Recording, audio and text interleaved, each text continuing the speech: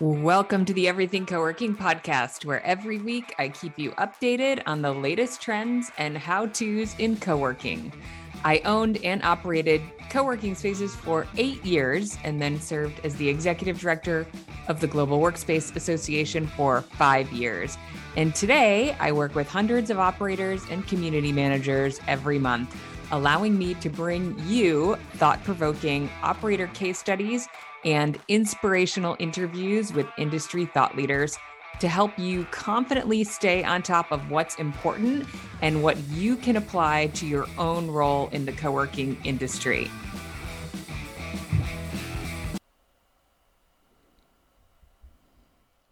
Welcome to the Everything Coworking podcast. Thank you for joining me. I hope you are having a good fall. I live in Northern California, and October is always one of the nicest, it might be the nicest month of the year. It was 90 on Saturday, which is toasty for soccer games in October. A little cooler yesterday and much cooler today, but we get nice toasty weather in October. So we always like to be outside and get in as much as we can. I actually went to Friday night. I do a lot of work with our local rec soccer league.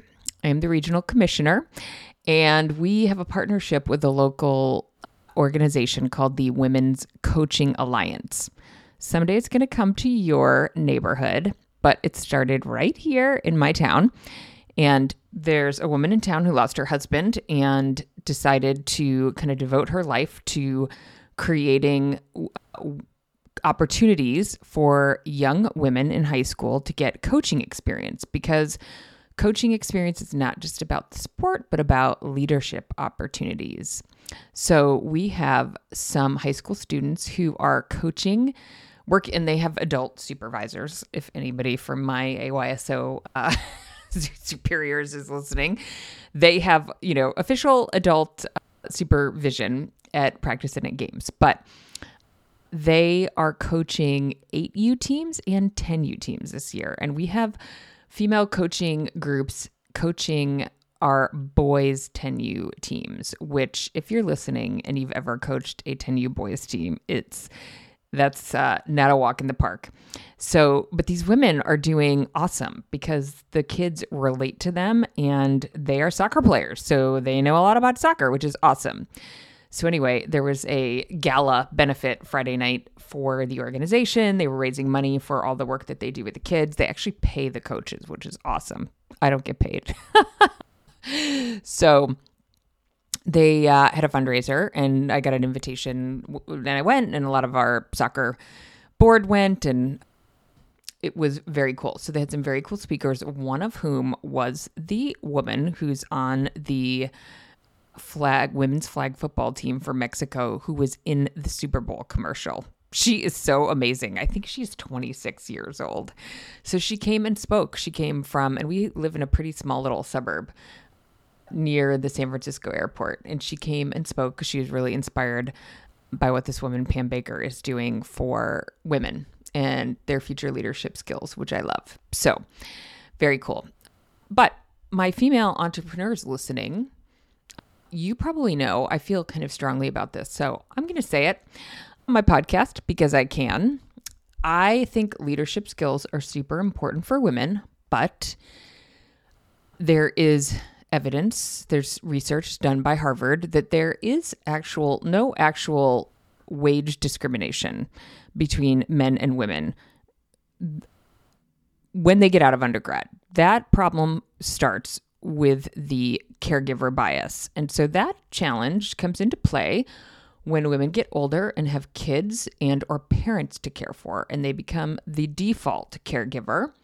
And then they cannot pursue things equally to men. They can't travel as much. They can't work as much because they're the ones doing the doctor's appointments. They're the ones taking the pets to the groomers. They're the ones staying home with the sick kids.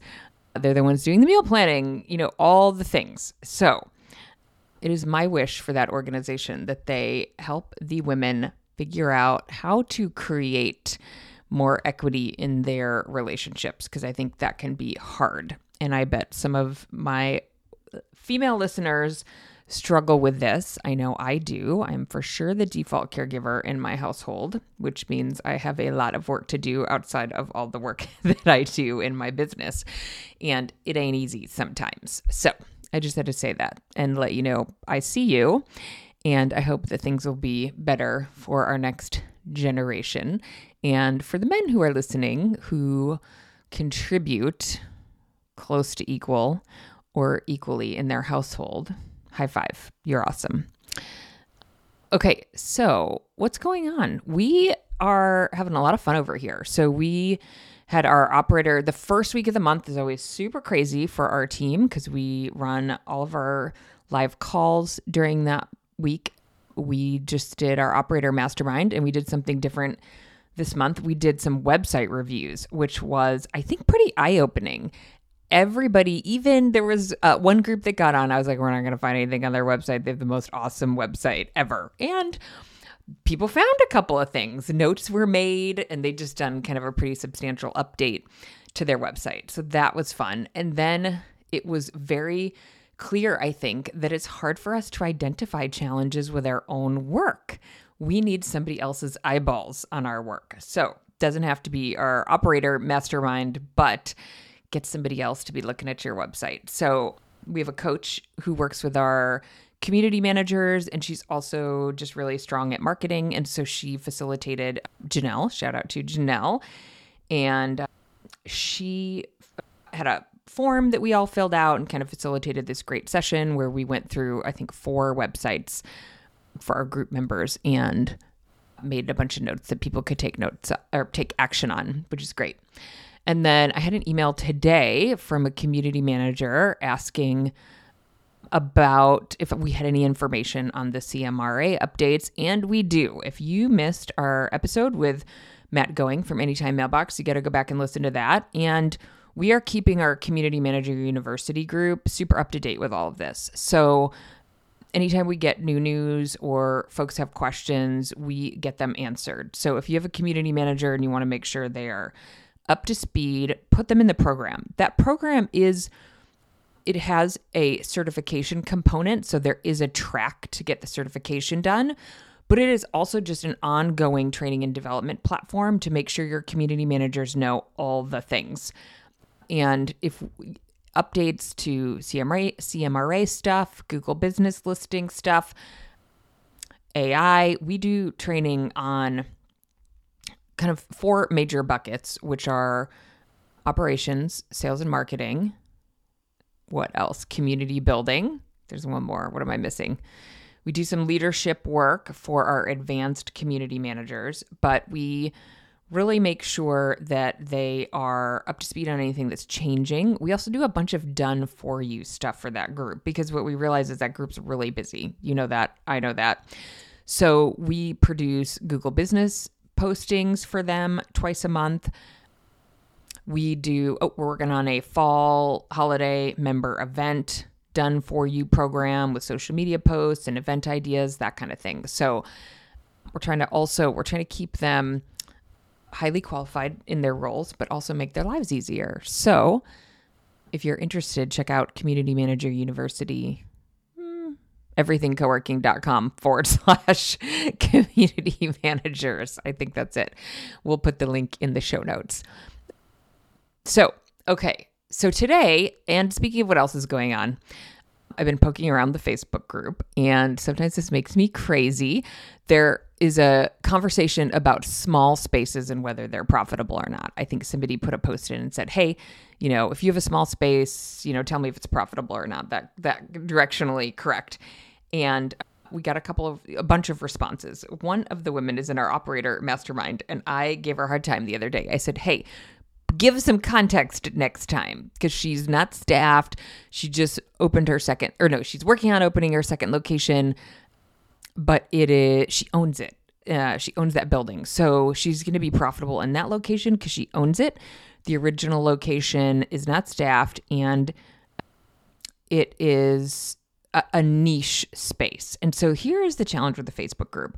You don't get context. So people will pop in and answer, but you don't get the context. So I thought I would just kind of revisit this topic of small co-working spaces, and can they be profitable? And Ann Long had a post. Ann was a coach for our community manager university program for a while, and she got busy, so we had to give her a break. But she had a great response, which was run some pro formas on different size locations and see how they come out and see how they align with your goals. That is exactly what we do with our co-working startup school. So we have just updated the way we approach our co-working startup school. Similar framework, because the framework works, we know that, but we are doing it in 2 phases. You can do one phase right after the other if you want, but the first phase is really around validating the model, and we're trying to get you to go through it live because we are really focused on the numbers, and one of the first things we do is walk you through a framework of the profit potential of different sizes of locations. Now, there's a lot of variables in there, of course. I look at pro formas all the time, and there's, the things that really matter. How much are you paying for rent? How much can you charge per seat?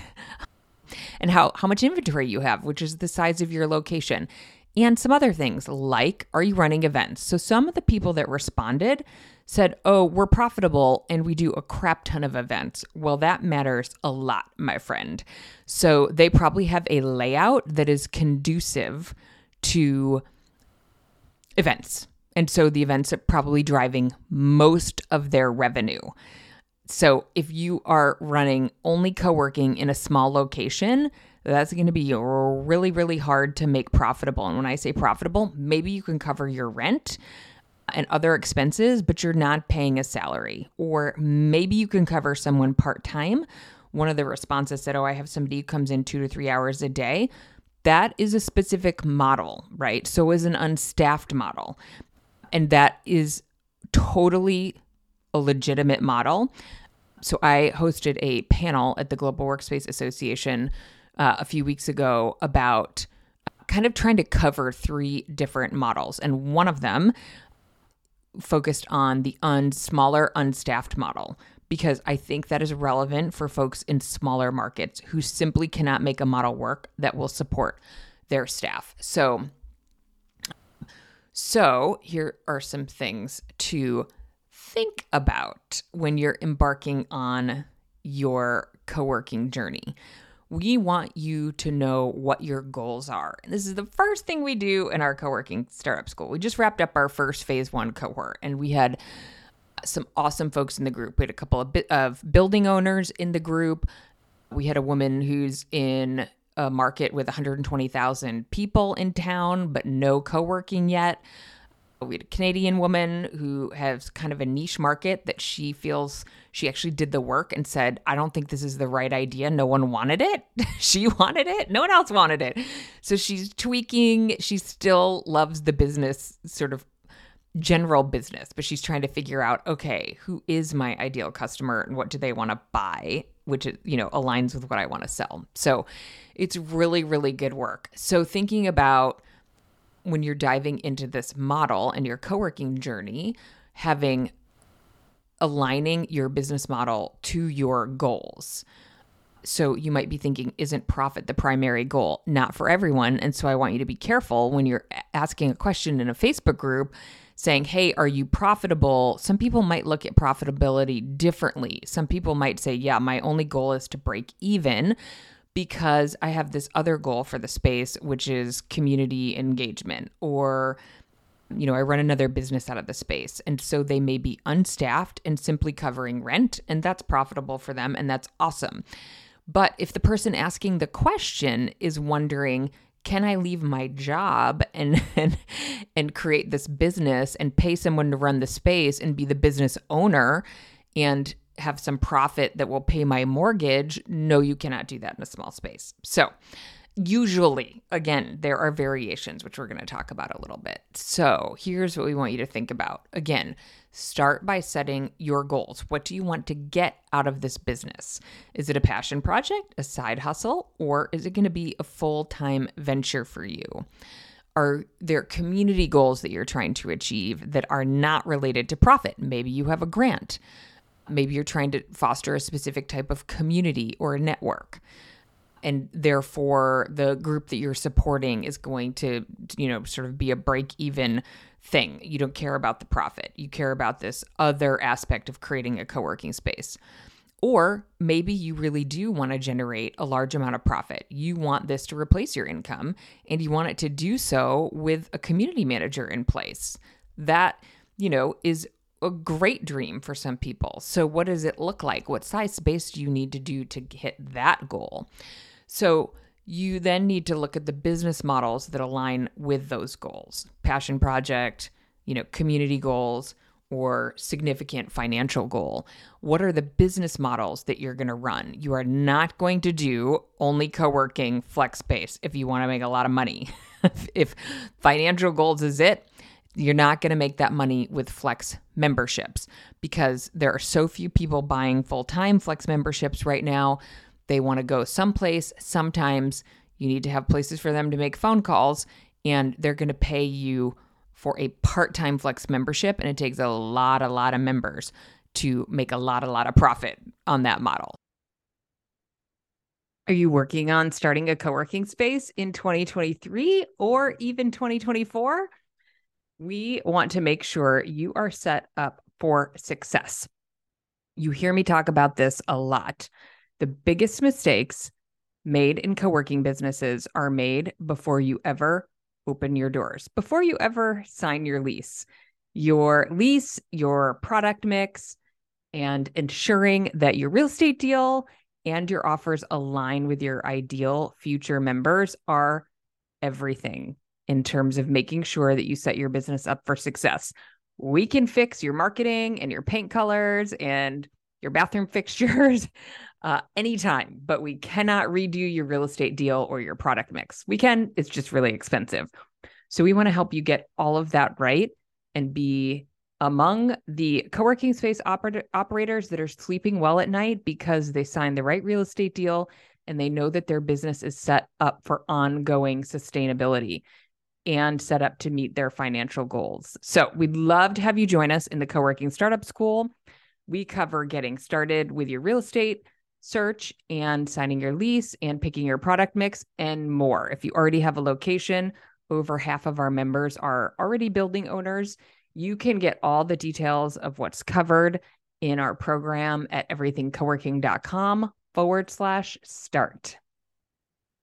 So you do want it to be a recurring revenue model. You want pricing tiers. You want to have different tiers of offerings potentially, which might look like a virtual membership, a flex membership, and an office membership. You might, and this is where a small space could be successful, focus on events and meetings. So those are becoming more and more important post-COVID. So you might say, you know what? I'm going to create a purpose-built space for events. So this is not a space that is primarily for office space, but you're flipping it to event space. It's got legit event space. So one of our co-working startup school students she has kind of a combined set of goals, which is also entirely possible. She has a real passion for serving a very niche group of folks, and I'm not going to get into details. That's kind of her story. I hope to have her on the podcast so she can tell her story at some point. And she wants to serve them partly through events. She loves events. And she would love to create a business that can create wealth for herself through a significant profit in the business, through owning the building. We're still looking at the options and kind of going through the journey with her, but she has an and goal. So she wants to host events that can be profitable, and also she wants event space to serve a very specific community of folks that she wants to program for. But she's going to create a space that is purpose-built for that. It's not going to be that she has office space and a tiny little bit of flex space that she flips over after hours. So it's going to be really intentional. And if you're going to do well with event and meeting space, it's probably going to be pretty purpose-built, and folks are going to be able to really see how they could have a great event or a great meeting there. They're going to look at the space and say, oh my gosh, that's the perfect offsite space, or that's the perfect, after hours space for my, speaking series, or that's a perfect place to have a training or to have my sales meetings every Monday, etc. I visited a space recently that has this fantastic auditorium, and they have become known as the space in town where like the tech startup scene does all their events. It's just purpose built for that. It's super, super easy. It's got great parking. It's got other food and beverage in the building. It's really, really teed up for that. So you have to think about, okay, how am I going to generate revenue and how do I create a space that really supports that? Are you going to do ancillary services like virtual office services and mail handling? Some folks do really well with that. That takes time, but it can add revenue onto a smaller space. But usually it adds significant revenue if you have a sexy address. So if you're in the middle of nowhere, you may not bank on that type of service. You may just not have enough volume for it to be very meaningful. But you could do a smaller space in an area that has a great address or just kind of a need for that type of service that's underserved right now. So even partnerships and sponsorships can be an option. That is sort of harder to pull off. We see that happen sometimes. Economic development centers. I'm trying to think of good examples, but we have had some good examples of folks getting grants that come from the state or come from a city. So that might help. It's not really a business model decision, but it could help support your space getting off the ground if this is like more of a community focused goal versus a financially supported goal. Anyway, and then you really want to understand the profit margins. So it doesn't matter what your goals are. If you assume that you don't want to lose money, which I assume is everybody listening, even if it's more of a passion project or a community focused goal, you want to at least break even and maybe have some profit that you can invest back into the business to better serve your members. So you want to really understand what those margins are. And I would caution you, somebody in the Facebook group said, definitely leverage your, I forget what it's called, like SCORE groups or small business development center in town. Yes, and make sure you understand how the business model is different from the typical business that they support, because the typical business that they support, if they need physical space, which is probably not going to be very common, it might be common, but it is to support a different business. It's not to resell that space. So this is a pretty unique model. It's very sensitive to a few factors, and you want to make sure that they understand that and they're not applying a really generic model to this business. So they can be very helpful in terms of working through pro formas and whatnot, but just make sure that they kind of get the model. If they don't get it and you don't get it, you got to go somewhere else for that part of the support.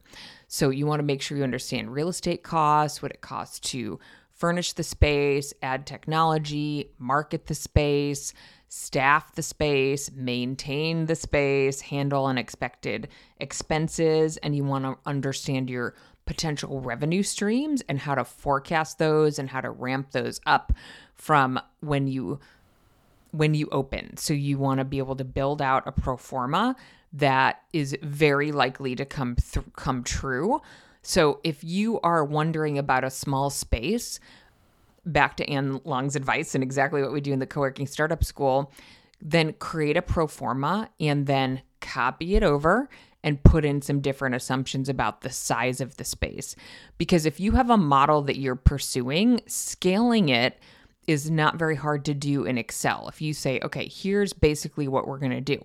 We're going to be 70% office space, or we're going to be 50% office space, 50% event space. If you apply that to 2,000 feet versus 5,000 feet versus 10,000 feet versus 20,000 feet, you just kind of scale it up. You take your inputs and scale them up over the amount of space, and you'll find some of those numbers are kind of held constant, like you don't need a new staff person until you get to approximately 8,000 feet. And then you need to add more staff. So you'll be able to see kind of what moves across the amount of space that you have, and then how your profit margin might be the same across the space. But because you're essentially selling physical space, the profit margin might be held somewhat constant, like that doesn't scale necessarily, but your profit dollar amount will scale as you have larger space, usually. So again, it just depends on kind of the model that you're running, but you want to look at those different scenarios so that you can make the right decision for you. How do those numbers align with your goals? So that's what we do in our startup school. And we had someone who went through this last cohort who thought they wanted a smaller space. And we looked at the numbers and realized that wasn't going to work. She thought she had a landlord that was going to help her create a smaller space, and realized like she really didn't have room in that space for the inventory that she would need, like the products that she wanted to offer. So sometimes you just can't know that until you look at a sample layout, you look at a sample pro forma, and you can create these on your own. If you're comfortable with Excel, you can totally play with these. You can, kind of run those scenarios on your own. That's what we do in our startup school. We provide the templates and we provide the workshops to help you run those scenarios and kind of go through all the decisions that go into creating your pro forma. And we want you to get really, really comfortable with the numbers before you ever think about signing a lease or moving forward in any way that commits you to a long-term lease.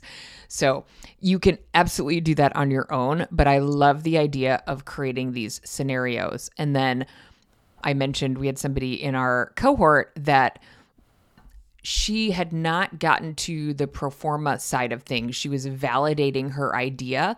She's amazing. She did a bunch of interviews with folks that she thought were her ICA. She did a lot of them. I don't know how many of them, but enough that she was like, okay, so I had this discussion and none of them wanted to pay for what I wanted to create. So they also didn't like the idea of combining. So she had this particular passion that she wanted to combine with a workspace.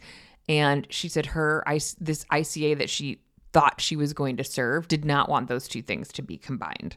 So those were really important conversations for her because she thought it would be cool to combine them, but her ICA did not want them combined.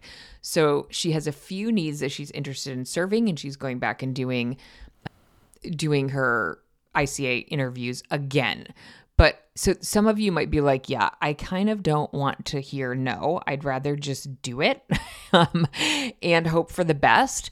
You can totally do that. But I think in this case, this woman, I'm sure she felt like sort of frustrated and disappointed, but she had spent no money except for what she invested in the startup school phase 1. So she's not even going to pay for phase 2 until she's figured out, is this a model that she can pursue and get the profit out of it that she wants to get? So do the work and make sure, just kind of circling back to the Facebook group question, make sure that you are talking with people and getting the context for the questions that you're asking. So when you say, are you profitable? What does that mean? Does that mean you're paying a community manager full-time and you have X dollars amount left over?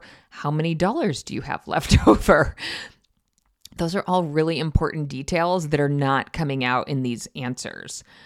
If you have a profitable space, what is it that makes it profitable? Is it that someone is spending, all after hours and all weekend hosting events that really drive the revenue? Is that the business that you want to run? It might be, or it might be not the business that you want to run.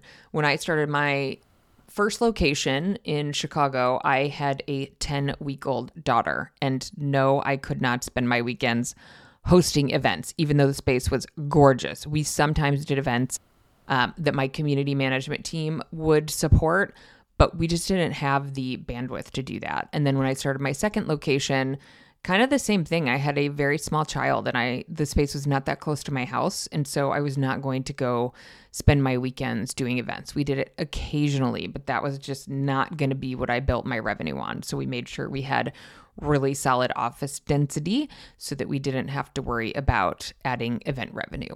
I might look at things totally differently now. I would buy the building. I would probably have some really good event space that was good multi-purpose space. So I would keep some office density and I would do some really good professional event space that could be like really multi-purpose based on furniture and decor and that kind of thing. So we have different seasons in life that align with different business models, right? So make sure you're thinking about those things too. So, okay. That is it for now. I just wanted to revisit this topic of small spaces being profitable. We do have some very popular podcast episodes. I should mention this before we jump. Brian Watson has, I'm going to forget the name of his space. He's one of our most popular podcasts, and he talks a lot about automating your space. Hold on. Now I got to look it up because I'm curious. And he... people love that episode and they love, let's see. Come on. 308 Alt Space. That's what it's called. We'll link to it in the show notes. So people love hearing about his model and how he's trying to make that work.